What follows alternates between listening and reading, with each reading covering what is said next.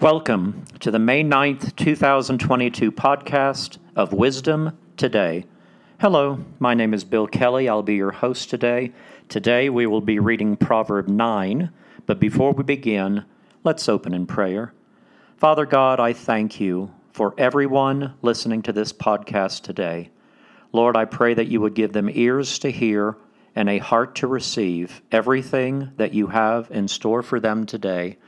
Lord, I pray that you would give them new revelation today of how much Jesus loves them. In Jesus' name, amen. This is Proverb 9, beginning with verse 1. Wisdom has built her house. She has hewn out her 7 pillars. She has slaughtered her meat. She has mixed her wine. She has also furnished her table.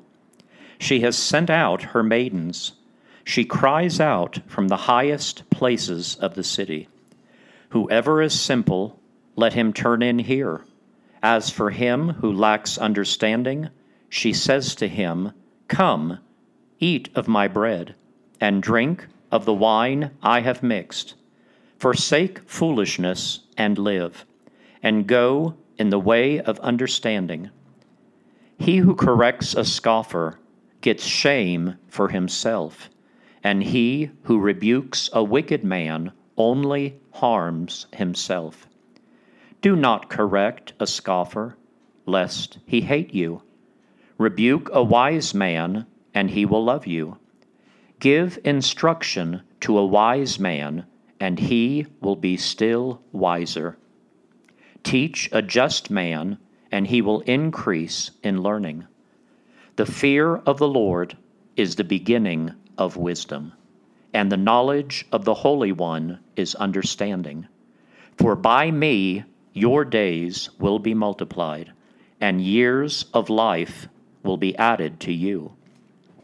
If you are wise for yourself, and if you scoff, you will bear it alone. A foolish woman is clamorous.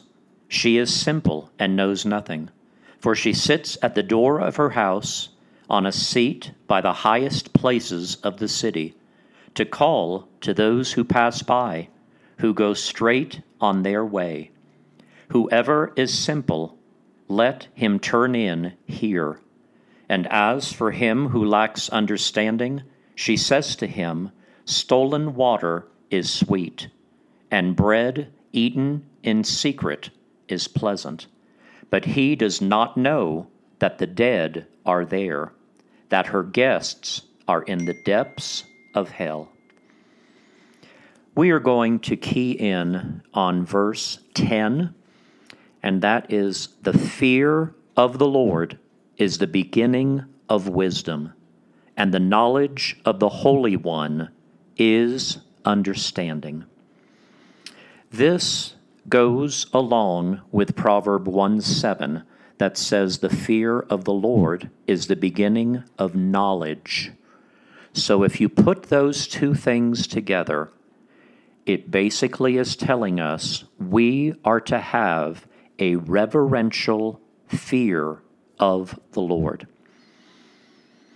Absolutely awesome. We will come back to this verse a little bit later. Today, I have already introduced you to Jesus in a previous podcast, and today, Jesus is on the cross. I want you to try to picture this. He has already been arrested. He has already been to Pilate. The Jews have already said to Pilate, Crucify him, crucify him. Pilate has said, his blood is going to be on your hands. I find no fault in him. He did not want this to happen. However, he succumbed to the Jews. He finally gave in. So at the time, Jesus picks up his cross. He starts walking up the Via della Rosa. He's taking his cross all the way outside the city of Jerusalem, because at that time, criminals were not allowed to be hung on a cross within the city limits. You had to go outside the city limits. So Jesus is on the cross.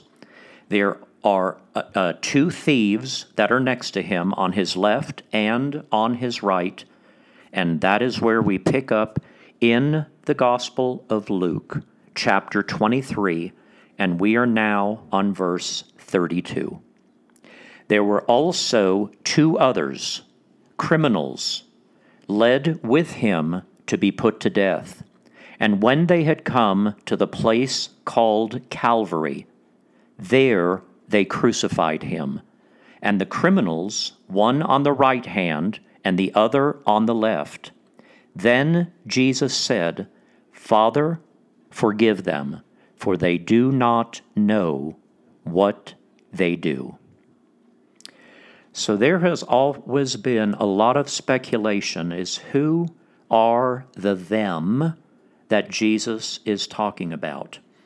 And we could probably say he's talking about Pilate.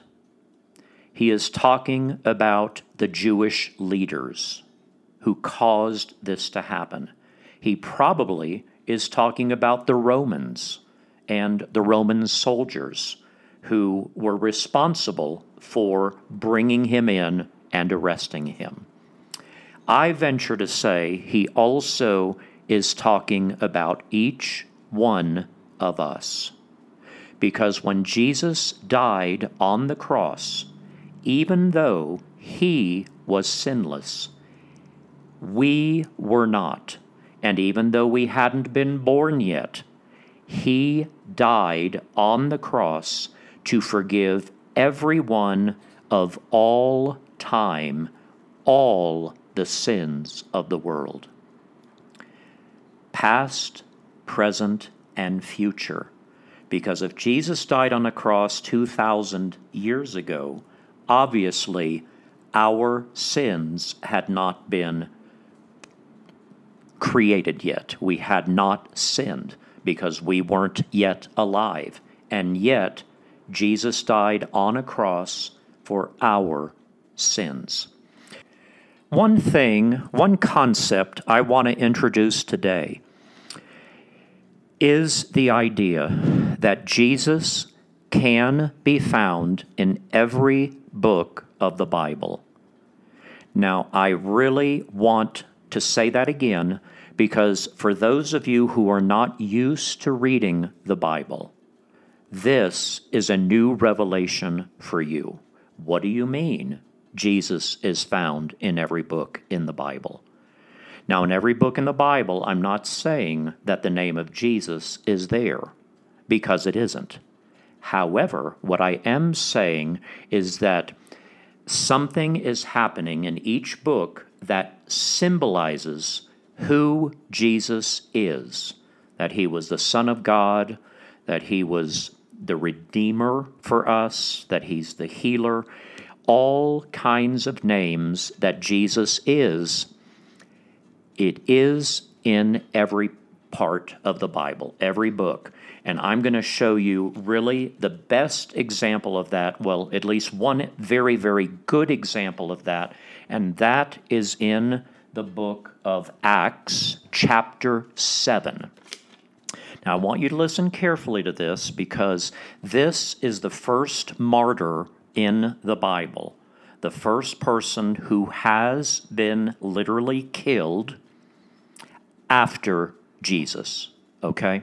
So we are beginning in verse 54. When they heard these things, they were cut to the heart, and they gnashed at him with their teeth. But he, being full of the Holy Spirit, gazed into heaven and saw the glory of God, and Jesus standing at the right hand of God, and said, Look, I see the heavens opened, and the Son of Man standing at the right hand of God. Then they cried out with a loud voice, stopped their ears, and ran at him with one accord. And they cast him out of the city and stoned him. And the witnesses laid down their clothes at the feet of a young man named Saul. And they stoned Stephen as he was calling on God and saying, Lord Jesus, receive my spirit. Then he knelt down and cried out with a loud voice, Lord, do not charge them with this sin. And when he had said this, he fell asleep. This sounds eerily similar to what Jesus just said in chapter 23 of Luke. This is the martyr Stephen. And listen to the words here. What he said cut to their heart, and they gnashed at him with their teeth. Guys, in the Bible, whenever you hear about gnashing at teeth, it talks about those who are already in hell or those that are going there. Sometimes in the Bible, and there will be gnashing of teeth. Guys, this is not who you want to be. These people were so upset with what Stephen was saying. And basically what Stephen was telling them is Stephen was going through the entire Bible up to that point. He talked about Moses, and then he talked about Jesus. He talked about Abraham, and they got so mad, they simply did not want to hear this, so they took him out of the city as well. This is really neat. Okay, so basically at this time, it's very interesting because in order for a person to be charged with this, there had to be at least two testimonies, two witnesses against him. So ordinarily what would happen is at this time they would dig a very deep pit that was about 12 feet deep. And the first person that came against him would push the condemned person into the pit. It's 12 feet down. And depending on whether that person was still alive, then what they would do is they would turn him over and then they would crush him with a large boulder, crushing his ribs. And at that time, if the person is still alive, then the entire congregation would pick up stones and throw them on the individual until he was dead. But I want to go back to verse 59. And they stoned Stephen as he was calling on God and saying, Lord Jesus, receive my spirit. Then he knelt down and cried out with a loud voice, Lord, do not charge them with this sin. Stephen is an example of Jesus. Now, throughout the course of the coming weeks and months, I'm going to show you other examples of someone representative of Jesus. Let's talk about the crucifixion for a little while. I didn't go into the gory details, but when you really look at the crucifixion, before Jesus had to pick up his cross and walk all the way up to Calvary, and a matter of fact, many of you know that Jesus didn't actually have to carry his cross. There was a Cyrenian who was actually told that he had to take the cross of Jesus because Jesus had been beaten so badly. He was so hurt. A matter of fact, in Isaiah it said he was marred beyond recognition. We can't even fathom how much Jesus had to pay.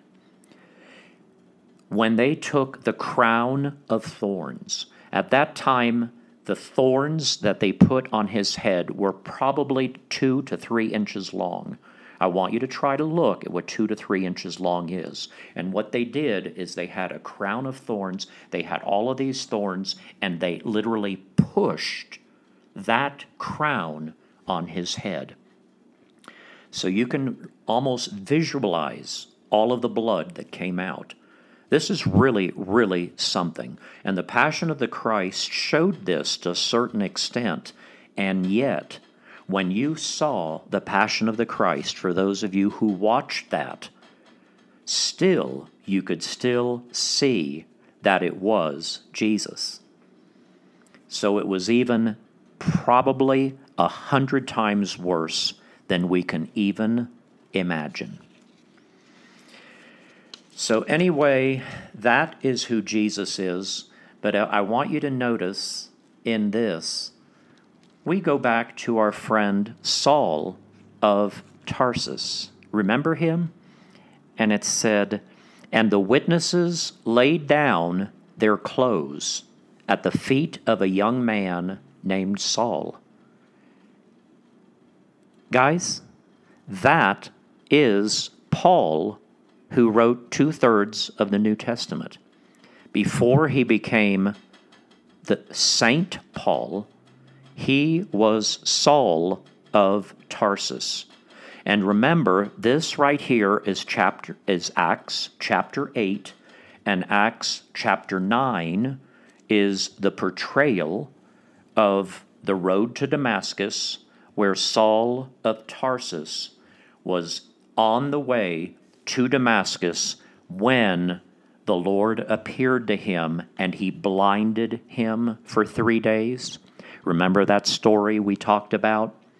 So, but before that happened, this is an example. So here they are stoning Stephen, and he watched them do that. And as the congregation is stoning Stephen, Saul is holding the clothes of the people stoning Stephen. And this, I believe, is why the revelation of who Jesus was came to him, because Stephen was a representative of who Jesus is. This is all I'm going to talk about today. It's very sobering when you think about this. Jesus has now died on a cross, and for any of you who have yet to make that decision to receive Jesus as your Lord and Savior, I sincerely hope that you will make that choice today. Jesus is the way, the truth, and the life. He is the answer to any problem that you have here on earth. Anything at all that you have going on in your life, He can solve your problems. Let's quickly go back to the proverb of the day today. Today we talked about Proverb 9, and I just want to go back to that because it says, "The fear of the Lord is the beginning of wisdom." I want you to think about that. So that was Proverb 9, verse 10. "And the knowledge of the Holy One is understanding." Friends, I have just explained to you the real Jesus. He was willing to die on a cross so that we could be set free from all of our sins. So please repeat this prayer after me. Father God, thank you for your Son, Jesus. Thank you, Jesus, that you came to earth. You set a wonderful example of how we are to live our lives. You were sinless while you were on earth, and yet you were willing to die on a cross so that we could be forgiven of all of our sins. Thank you for saving me. Jesus, I invite you to come into my heart. I make you my Lord and Savior. Guys, if you said that prayer today, please send me a quick email at billkelley0807 at protonmail.com. And my name, Kelly, is Kelley. There is an E before the Y. Now, may the Lord bless you and keep you. The Lord make his face shine upon you and be gracious to you. The Lord lift up his countenance upon you and give you peace. Please join me tomorrow as I have a special guest for you, and we will be interviewing someone. So please join me. Thank you. God bless.